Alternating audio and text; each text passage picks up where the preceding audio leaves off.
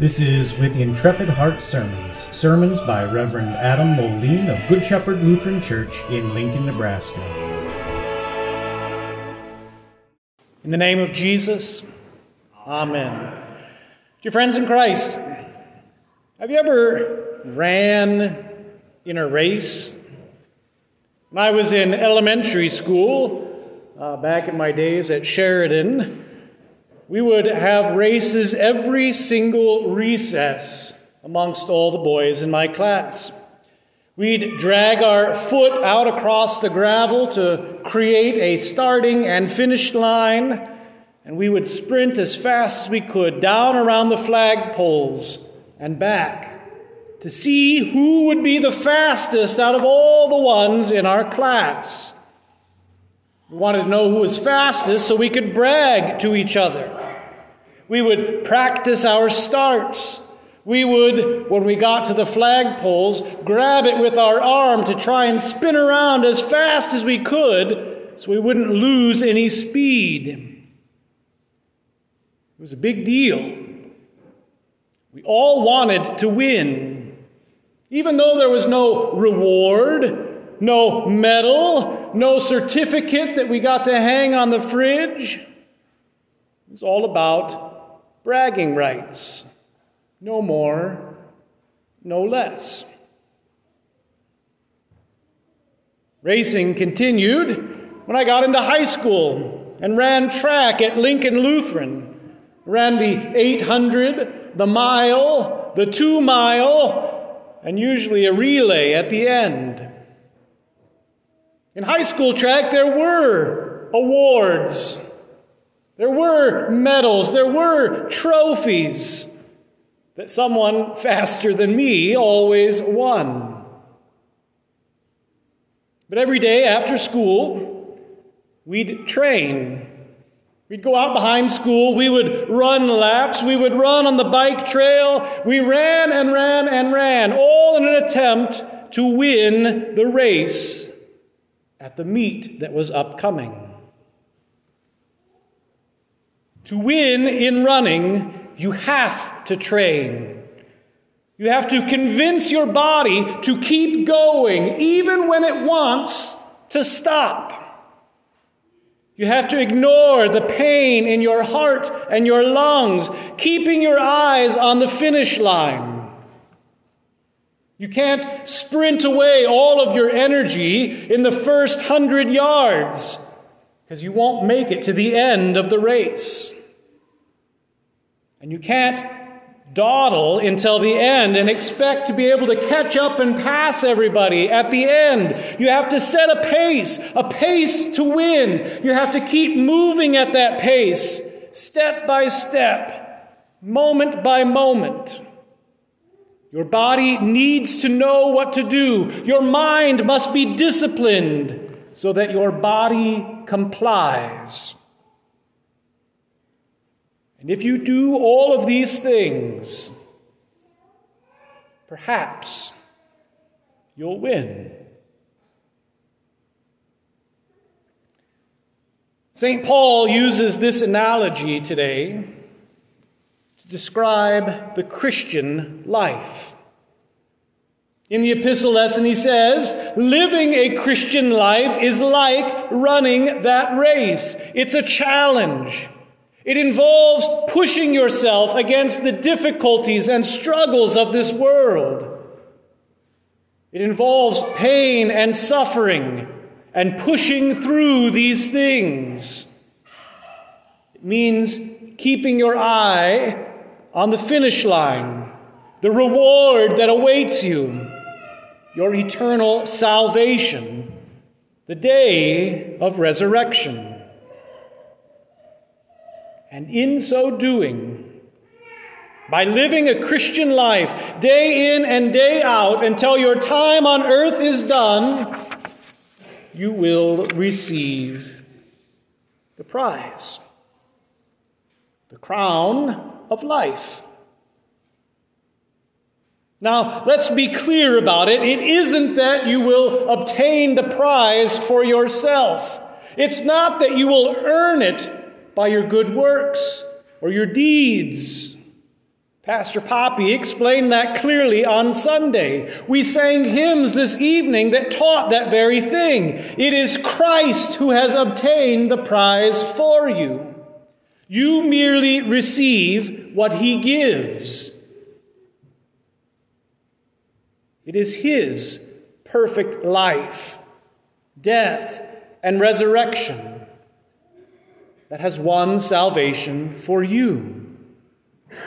And it is that gift being bestowed upon you that sets you on your course in the race of the Christian life, just like St. Paul describes. Jesus makes you alive. He sets you free to be Christian, to run the race.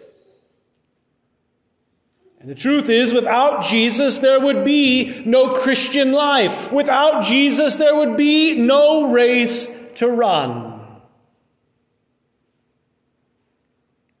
So run in life as you would a race.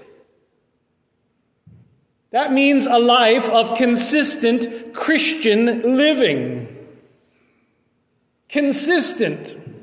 That means you can't just expect that if you are baptized and confirmed and sprinted through all of that faithfully, that will count for all the rest of your life. That you'll win because your name's written in the church membership book. Consistent. That means you cannot put off being a Christian or coming to church or hearing the word until you get the bad news from the doctor and the end is nigh and your death seems imminent. Being Christian involves a life of consistent Christian living. Day in and day out, steadily setting a pace, moving towards the crown Christ bestows.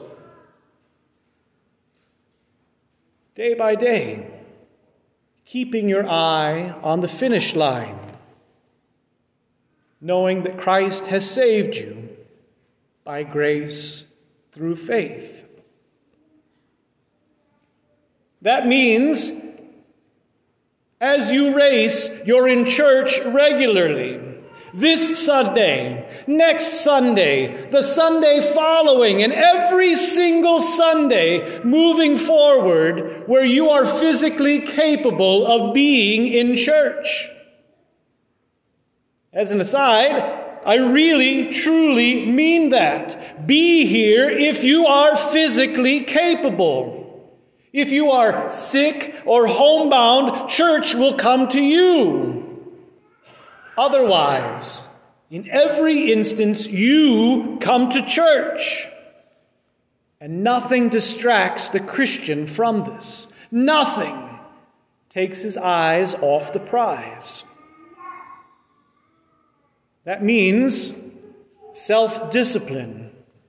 Just as a racer disciplines their body, you will not save yourself by the act of being in church. But when you are in church, Christ will generously give his gifts to you. When you are in church, the word of Christ will loudly ring in your ear. And through that word, the Holy Spirit will call you and bear you into the Christian faith. You run the race, disciplining your body as a racer does to win a race. Olympians must pay attention to what they eat, how much they sleep, what they drink, and more. They can't go and eat a triple cheeseburger right before running a marathon. It won't work. In the same way, Christians pay attention to what they fill their lives with as well. Christians work hard to avoid anything that potentially can come between them and Jesus. If drunkenness would cloud your mind from believing God's word, the Christian avoids it. If you are tempted that sexual deviancy would become your identifying characteristic in this world, the Christian would daily repent of that for the sake of God's word. The Christian avoids theft, even accidental, or murder, like abortion and euthanasia, because the Christian knows these things could hurt their faith, could disrupt the race they're running, just like a donut would hurt the runner's body. Instead of sin, the Christian regularly, day by day, fills themselves with God's gifts, Christ's mercy and love. Daily remembering their baptism, the place where God claimed them as their own, the place where the race began, the place they returned to hear the absolution, to be reminded that all sin has been washed away as far as the east is from the west. That is true for you in your baptism. That's true for you through water and the Word. The Christian fills themselves with Christ's gifts, eating the very body and blood of Jesus in, with, and under bread and wine in the Lord's Supper. Here, every opportunity that it is presented to you. The Christian knows this is the medicine of life, which God bestows freely upon you. Eat and drink. Receive forgiveness, life, and salvation. Be strengthened in the faith. And thus continue the race, step by step, day by day. And when the Christian falls, or fails, or stumbles, or sins, or becomes weary of all the things burdening them in this world, the Christian repents, confesses, and seeks to hear anew the absolution God sends to their ear. Every day the Christian repents, seeking to live the Christian life anew, believing the truth that Christ has already won the race for you, that He's accomplished all that is necessary for your salvation. This is true for you. It's the reason you race. It's the reason you live. In our epistle, St. Paul encourages the Corinthian congregation to be Christians, to live in love towards God and love towards one another, to live the way Christians are supposed to live, hearing the word, remembering their baptism, eating the Lord's Supper, singing and hearing the word, and all of it pointing to Christ, who's there with you in the race, whose forgiveness propels you forward, whose mercy and love sets you free to be the Christian God demands, who fulfilled the 10 Commandments for you and desires you to do them as well.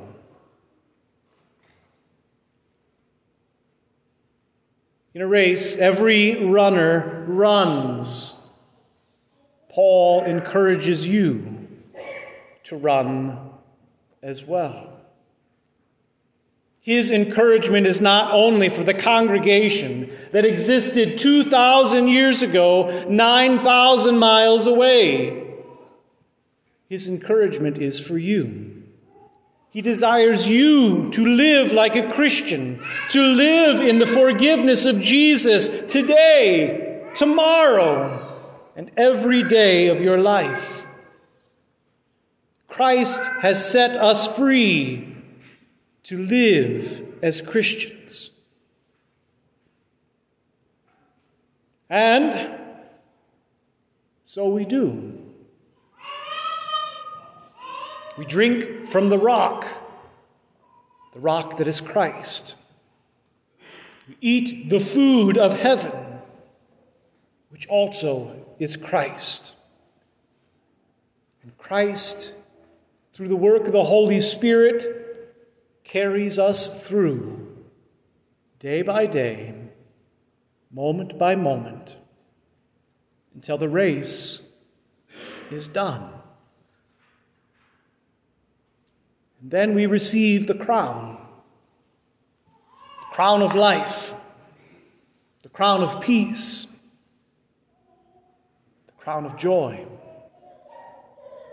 The crown that we lay before God, seeing Him face to face, world without end. The crown that means everything. Christ carries us there.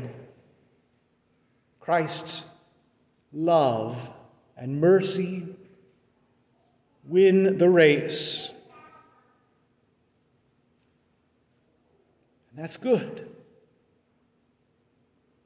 No, you will not save yourself by being more Christian than others. Christ saved you by being Christ for you. He set you free to strive to live until that day when you finally receive the crown of victory. In the name of Jesus, amen. Now may the peace of God, which surpasses all understanding, keep your hearts and minds in Christ Jesus our Lord. Amen.